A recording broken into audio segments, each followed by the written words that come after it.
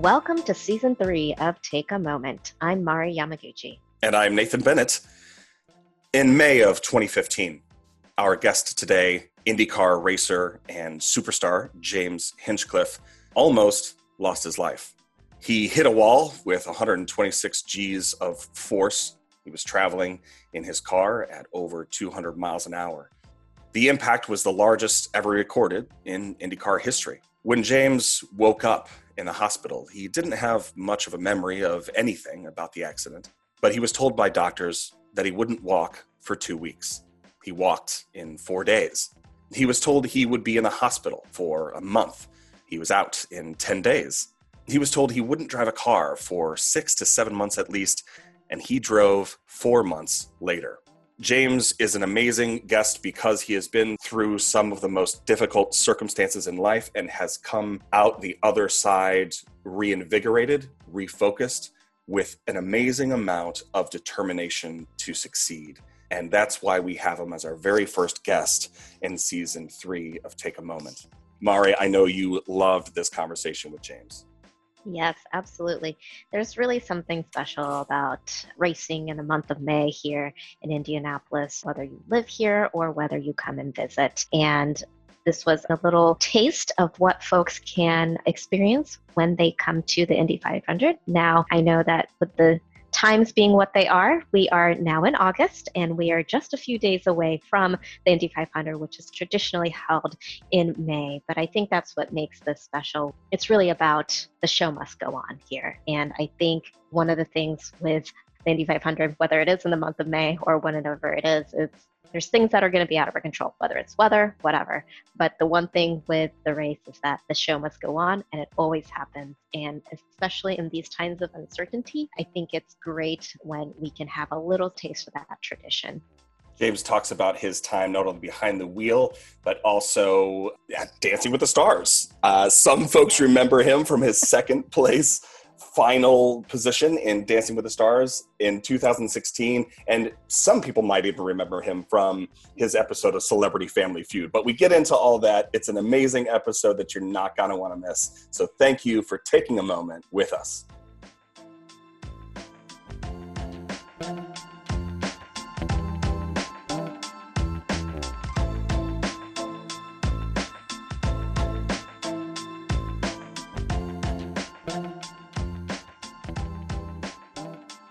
James, first of all, happy anniversary, first year anniversary, right, to your wife, Becky?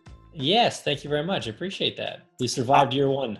You survived year one, and not only did you survive year one, but you survived year one when a lot of it was in the year 2020.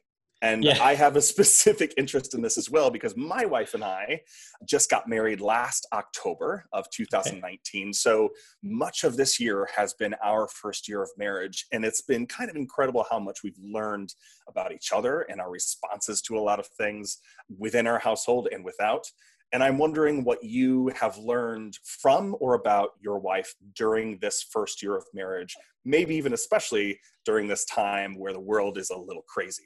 Yeah, it's a great question and it's a great point. And I gotta say, this is gonna sound borderline corny, but we've had this discussion. We're like, man, if we've learned one thing about ourselves and our marriage through, everything that 2020 is and has been and continues to be, it's that we did all right on picking our partner because we have so many friends that are, they're like, oh, we can't wait. We need time apart. We can't wait to get traveling again or, get back to work or all these different things. And Becky and I are kind of like, yeah, I mean, if we're stuck in the house for another couple of months, like it sucks because we're, stuck in the house, but like you're the person I'd most like to be stuck in a house with. So I guess that's actually kind of best case scenario.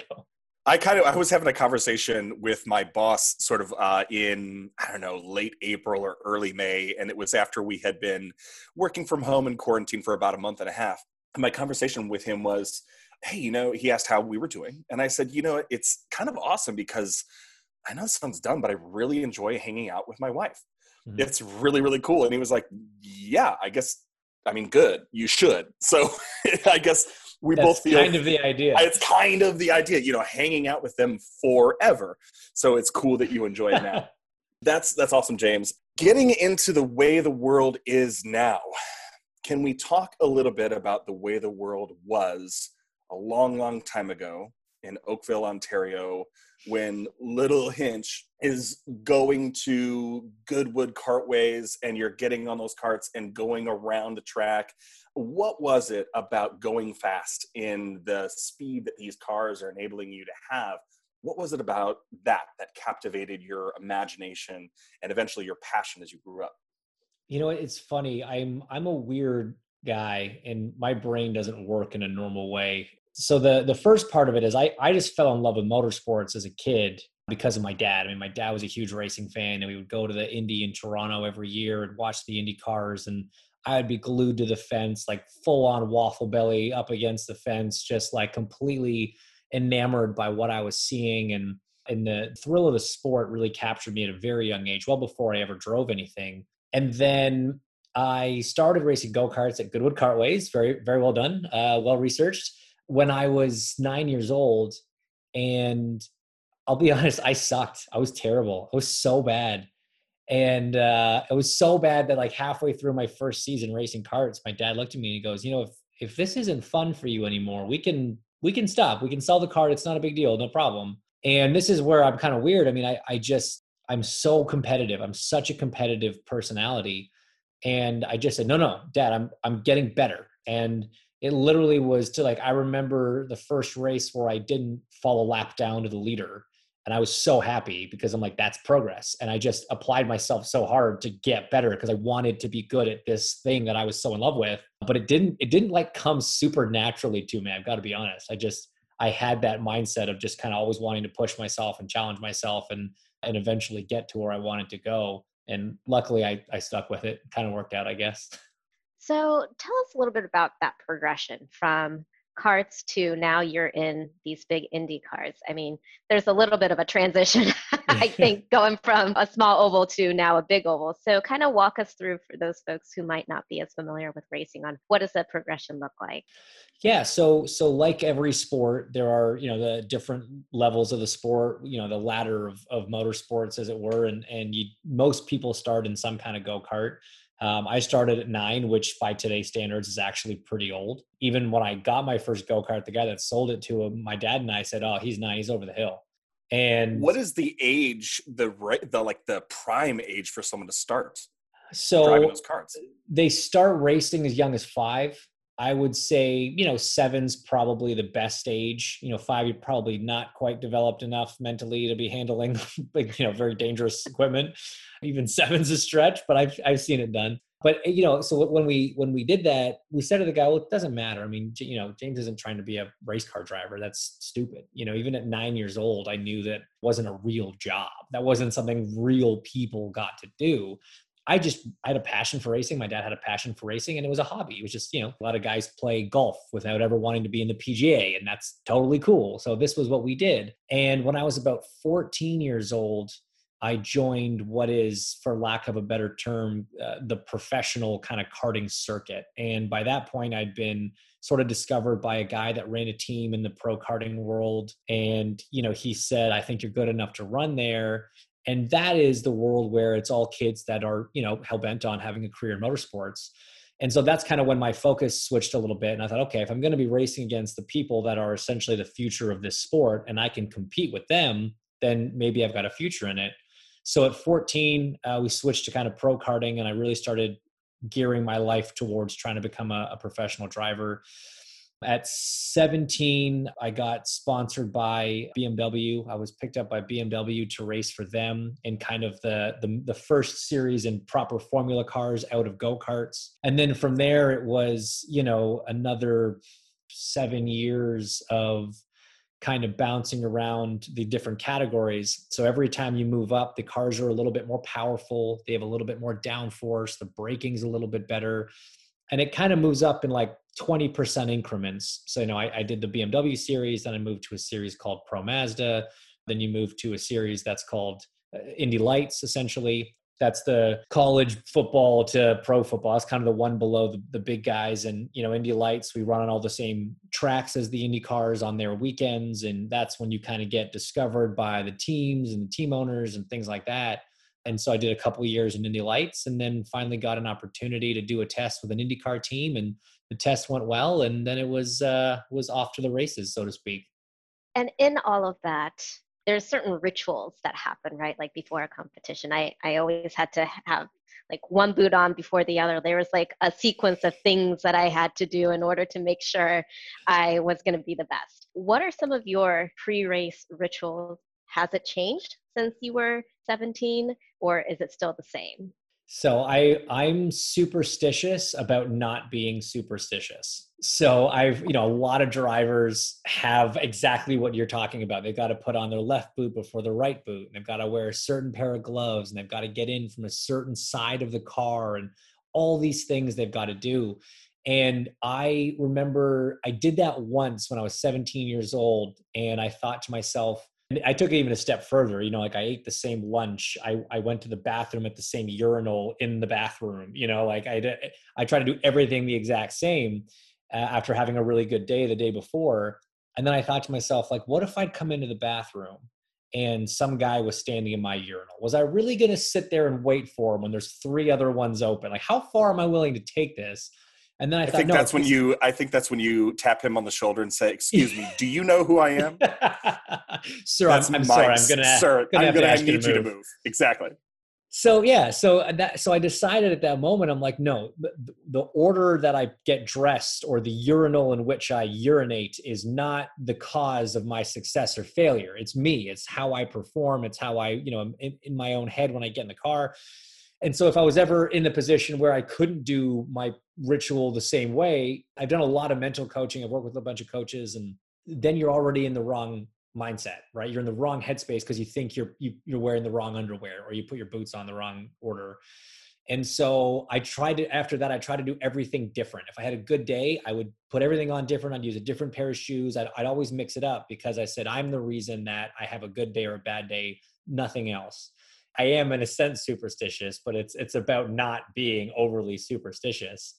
And I had this conversation with Tony Kanaan, he's a legend of the sport and fan favorite around Indianapolis. He's one of those guys. He has all these crazy things that he has to do or won't do. And one of them is he'll never wear a brand new suit in a race. He has to at least have worn it in practice before he'll race in it. And so he was telling me this. I said, Tony, you're out of your damn mind. If you honestly think the number of miles in a suit affects your performance, I don't even want to be near you on the track. Stay away from me. I don't trust you. And so I got him all riled up about this, which is easy to do. God bless him. I love Tony. And so he goes, all right, fine. I qualified 15th today. I had a bad qualifying. I'm going to put on a brand new suit for the race. And he finished 3rd. And so he came up to me afterwards. He's like, all right, fine. You win.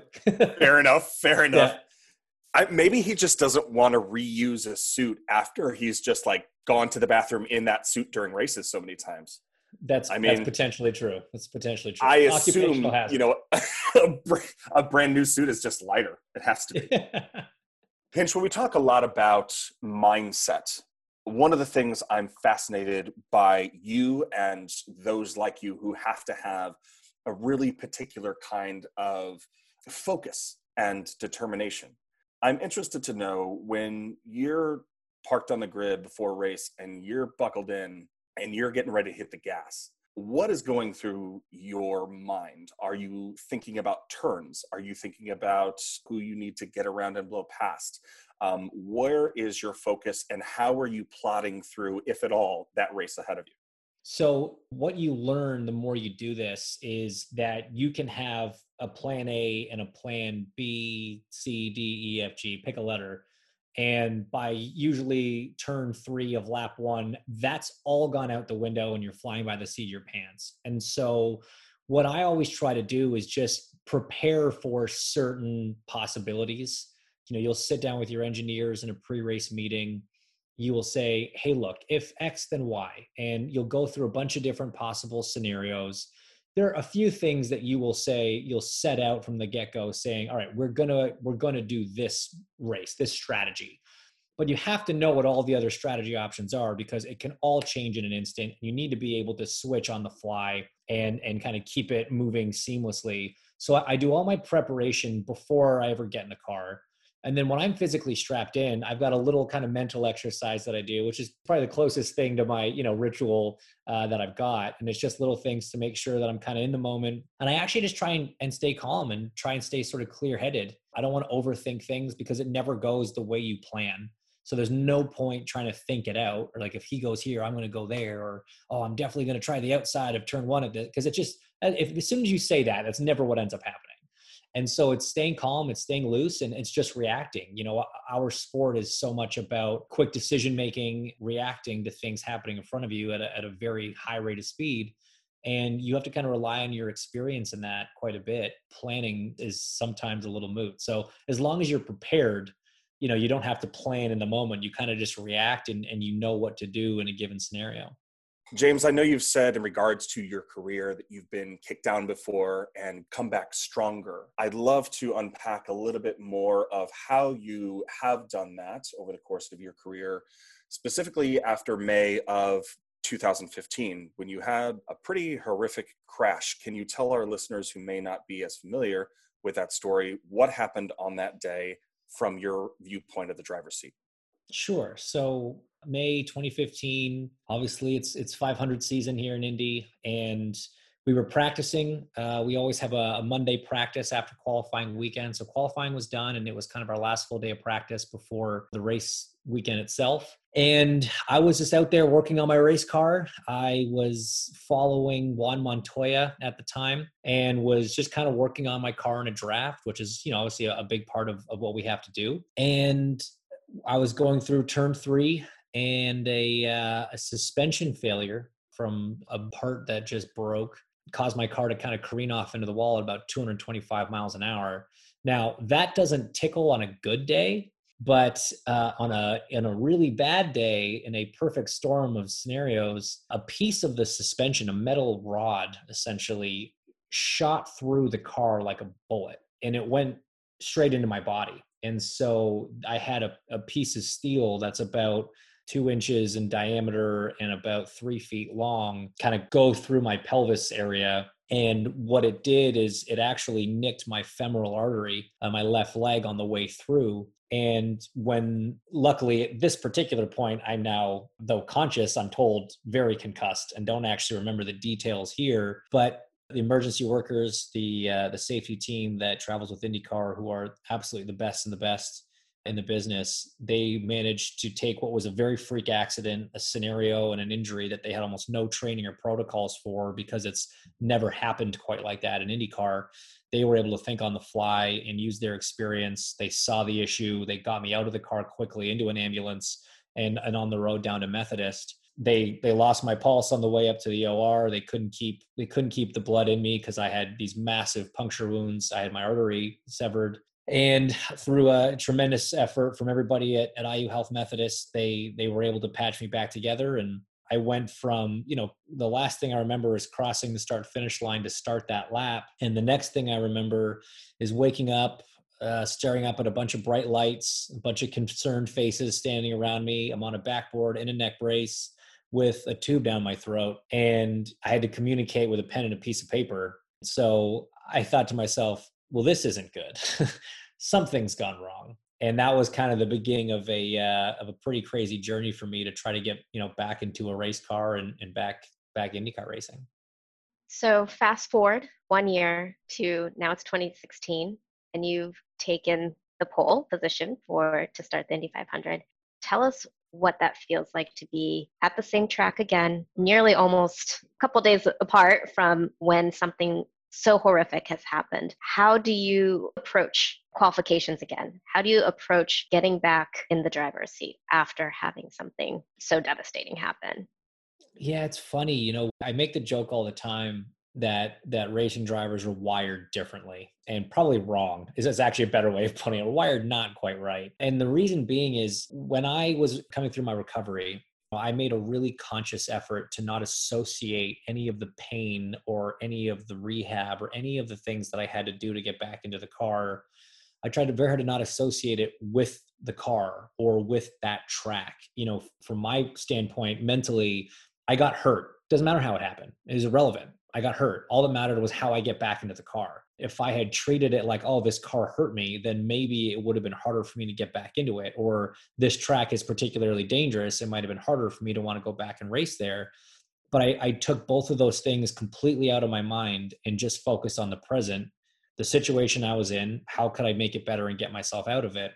And so when we ended up coming back to Indy, a year later, everybody was talking about it. It's all anybody wanted to talk about. And I was so over it at that point. And I mean that in the sense, not of people talking about it, but just me, myself. I was so over the accident and I was so okay with what had happened and where I'd come back to. I came back fitter and stronger than I'd ever been before. And we'd already been racing again. I'd already been back on an oval. I'd actually already had another crash on an oval and testing at Phoenix. So there was nothing scary left for me.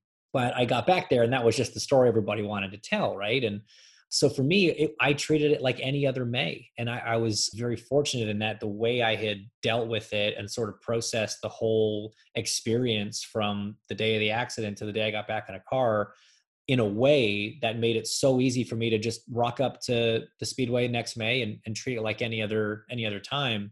But the one thing I said to my crew was, look, guys, all I want is for us to leave May this year with a new story to tell, because everybody's just telling it's been a year now. We've heard this story. Like, let's give them something else to talk about. And when we qualified on pole, that was changing the narrative a bit, and it was such a cool accomplishment for us as a team. For me as a driver, it was obviously proving to everybody that I wasn't going to be held back. I wasn't going to be intimidated by that place any more than everybody else already is, because it is just, a scary place in general. But, for the team, I wasn't the only person that went through that accident. We're a family and we all went through it together, and to be able to go back and build the fastest race car and put it around that track, especially for the 100th running of the 500, it was an incredibly special moment, a very emotional moment, and one I'm very glad I got to share with all those guys. Good stuff, but we have to take a quick commercial break. When we come back, more with James Hinchcliffe. Hello there, Josh Reed here, your friendly neighborhood producer of Take a Moment. Now, I know that we're riding off the coattails of an amazing second season, but we're excited to get back into the swing of things for season 3. We have a number of exciting guests like James who are ready to tell their stories of success in business and beyond. And this season, you'll hear from Genesis customers, our leadership team, including returning guest Genesis CEO Tony Bates, technology experts, and more. We're so happy to welcome you guys back. And for those new listeners, be sure to take a look at our previous seasons and our recently recorded Leadership Through Crisis series, where we explored the difficulties of navigating leadership during the COVID-19 pandemic, the need for diversity, equity, and inclusion in the workplace, and how to be an ally for those who are oppressed in all walks of life, both professional and personal. And as always, thanks for listening. Make sure you click that subscribe button, share with your friends and colleagues, and if you're feeling adventurous, rate us on whichever podcast app that you use. And stay tuned for the next episode of Take a Moment.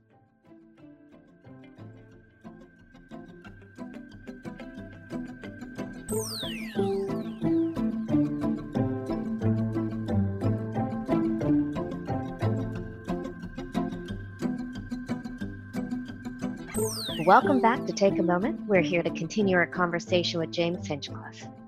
So James, I kind of want to pick up after your crash. Through all of that experience and through all the other things that you've mentioned, it's never really been me or I in your vocabulary. I've been picking up that you say we and team a lot. Let's transition now to kind of talking about what it really takes to put on a race, what it takes to get you, James Hinchcliffe, and other drivers out there, and that aspect of the team and how it's a perfect storm. Everything just has to align for all of it to happen and get orchestrated and stitched together. Tell us a little bit about the importance of team. Well, it's a great question because I think a lot of people associate motorsports as more of an individual sport. So the way you would maybe tennis or golf compared to a football or hockey.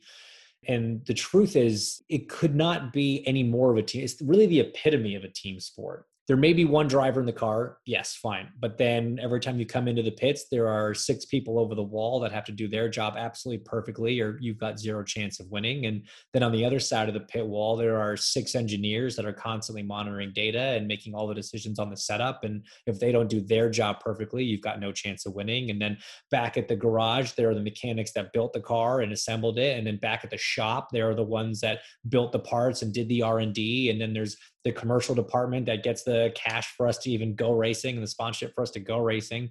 It's quite literally a team of, I'm going to guess, 20 to 25 people just to get one Indy car to a race weekend and on the track and, compete for a win. And, moreover, when I'm out on the racetrack, I'm driving a car that these guys and girls have built for me. I've got to trust that their handiwork is good because my life is on the line.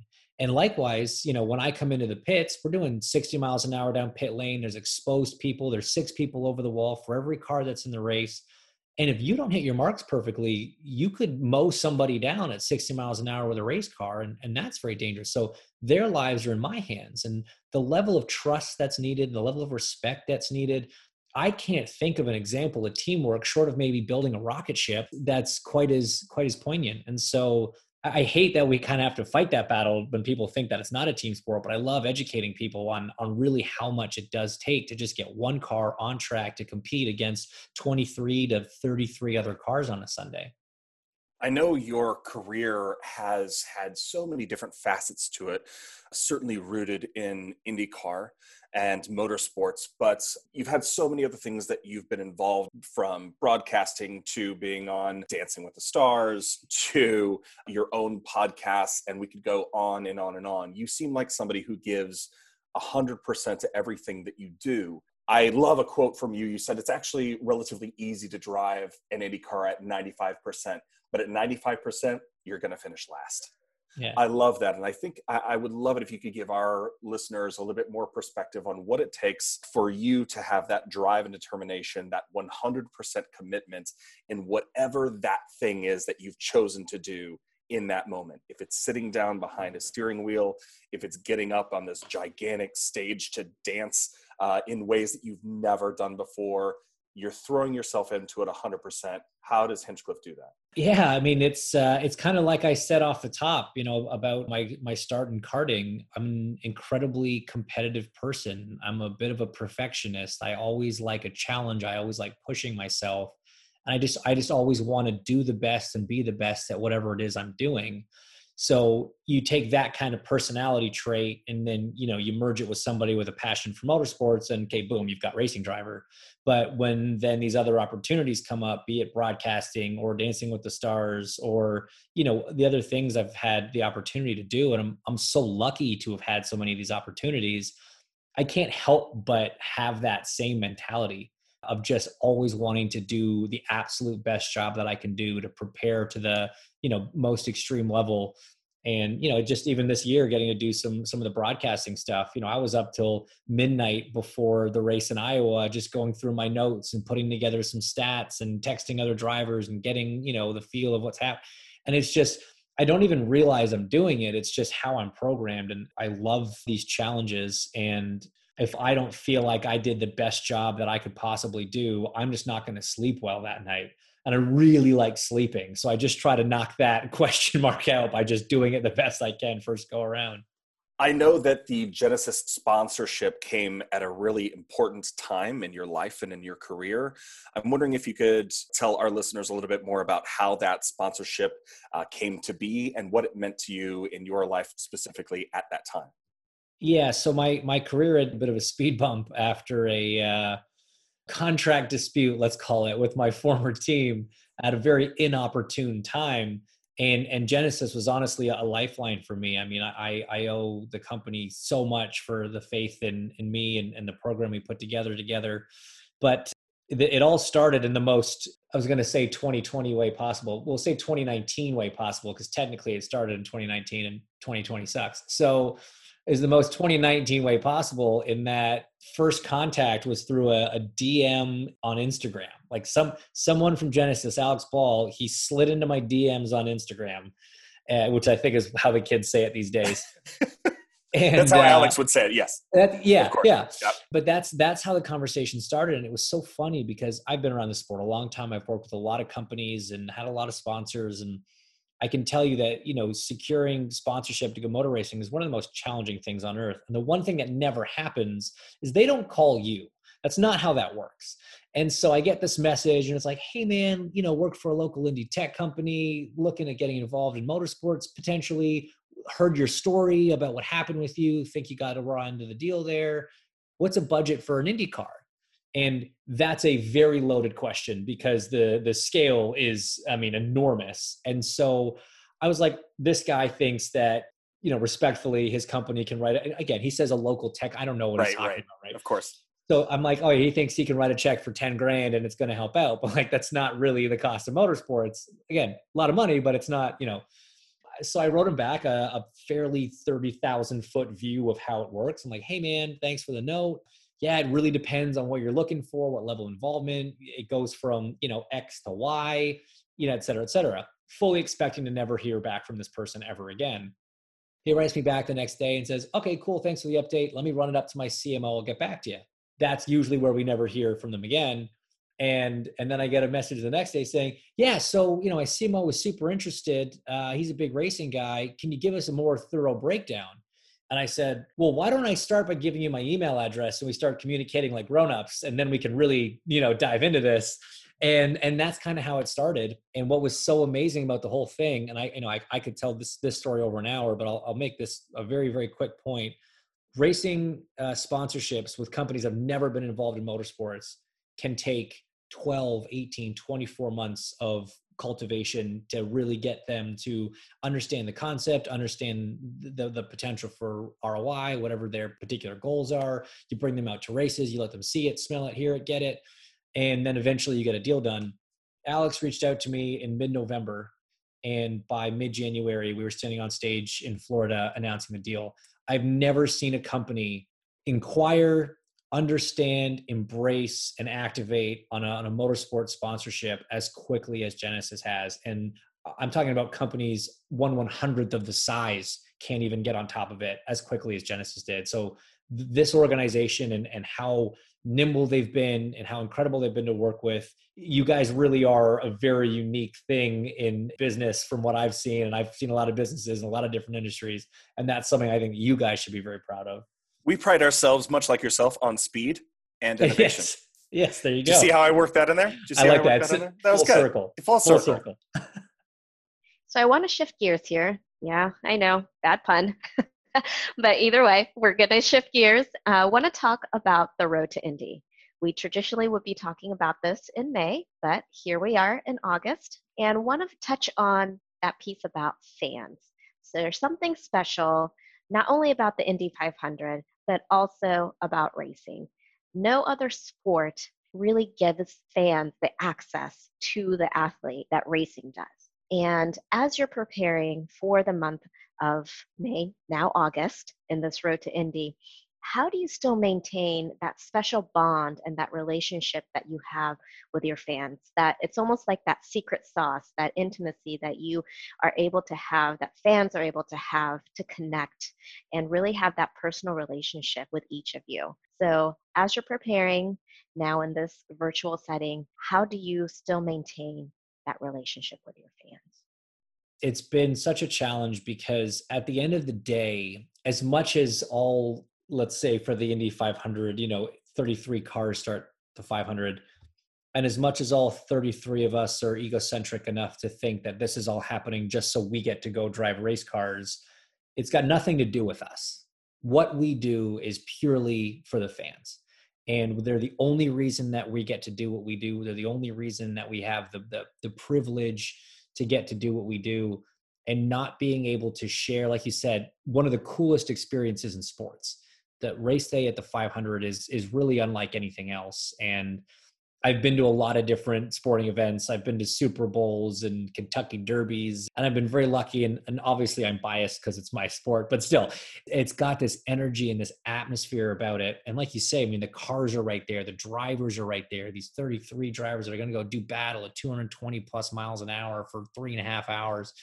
it's such a unique thing to see. And so not being able to share that with them in person at the track is very different. It feels different for us in the car, especially in the build up to the race. And I think that we have incredibly supportive fans and incredibly understanding fans. And for the races that we've had to run this year without fans or limited fans, they get that that's not what we want, that we are all doing this as best we can given the circumstances. We would all rather at least be able to put on some kind of race that you can have to, even if you've got to watch it from home, we can at least be there and putting on a show for you guys. Because that's, like I said, this is why we do it and why we get to do it.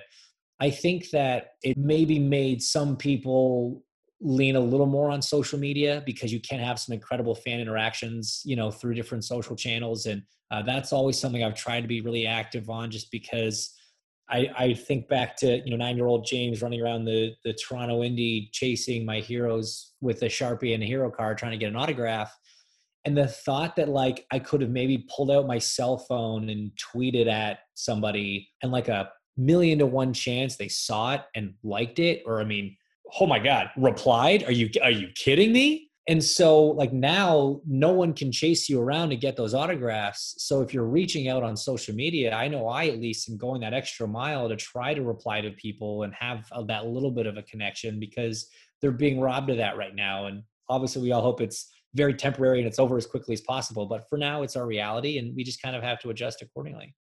James, we like to play a little game with our guests at the close of our shows called Take 5, Fast 5. And I know you like doing things fast. So, and also I know you're such a pro at answering tough questions hard, because I know you rocked it on Celebrity Family Feud with your team of drivers. So you're ready. You've been in this in the hot seat before.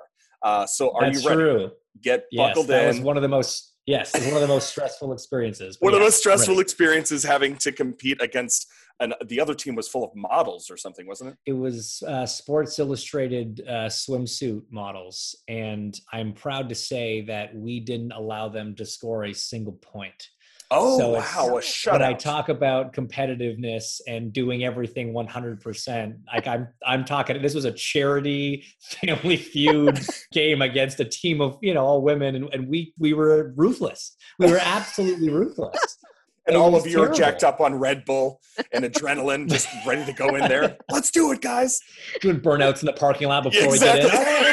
Exactly. How do you get as a group of drivers, how do you get jacked up to do that kind of thing? That's ridiculous. So anyway, I know that you are familiar with high stakes games such as this one. So buckle in. Okay. We just want to get your first initial gut responses to these fast questions. There are no wrong answers. There's always wrong answers. Well, there's always wrong answers. There's just answers that'll make you look like just a total fool, James Hinchcliffe. So beware of those. Mari, kick us off. All right. Road or oval? Yes. That is the right answer. Right. That's correct. That's the correct answer. Favorite racetrack? Oh, man. So I'm going to interject. I know I'm ruining the whole. No, that's okay. That's okay. This is your time. We always have to take Indianapolis out of it because it's not a fair fight. So you didn't let me finish my question. My question was favorite racetrack outside of Indy. Okay, perfect. Right. There you go. Now there. Road America. Okay. Nice. Milk or Hinchtown, Hammerdown, and Victory Circle? Oh, you can't mess with tradition. As good as a Hammerdown is, you can't mess with tradition. It's got to be Milk. Dancing with the Stars or Celebrity Family Feud? Dancing with the Stars. Favorite racing legend of all time? My hero is a guy called Greg Moore, a Canadian driver who was killed in an accident in 1999, but he was my hero. He was my favorite. Favorite racing movie of all time?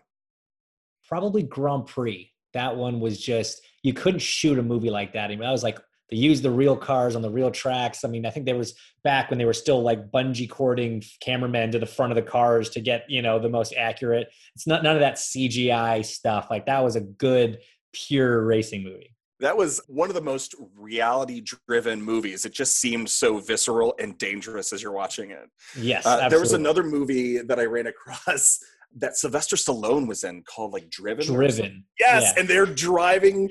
They're like in 2 Indy cars. They're like driving down the street, and they're blowing glass up on. So the follow up to your question is, what's the worst racing movie of Yes, all time? I was gonna, the answer is Driven. It's going to be that. Yeah. Because of the accuracy in it.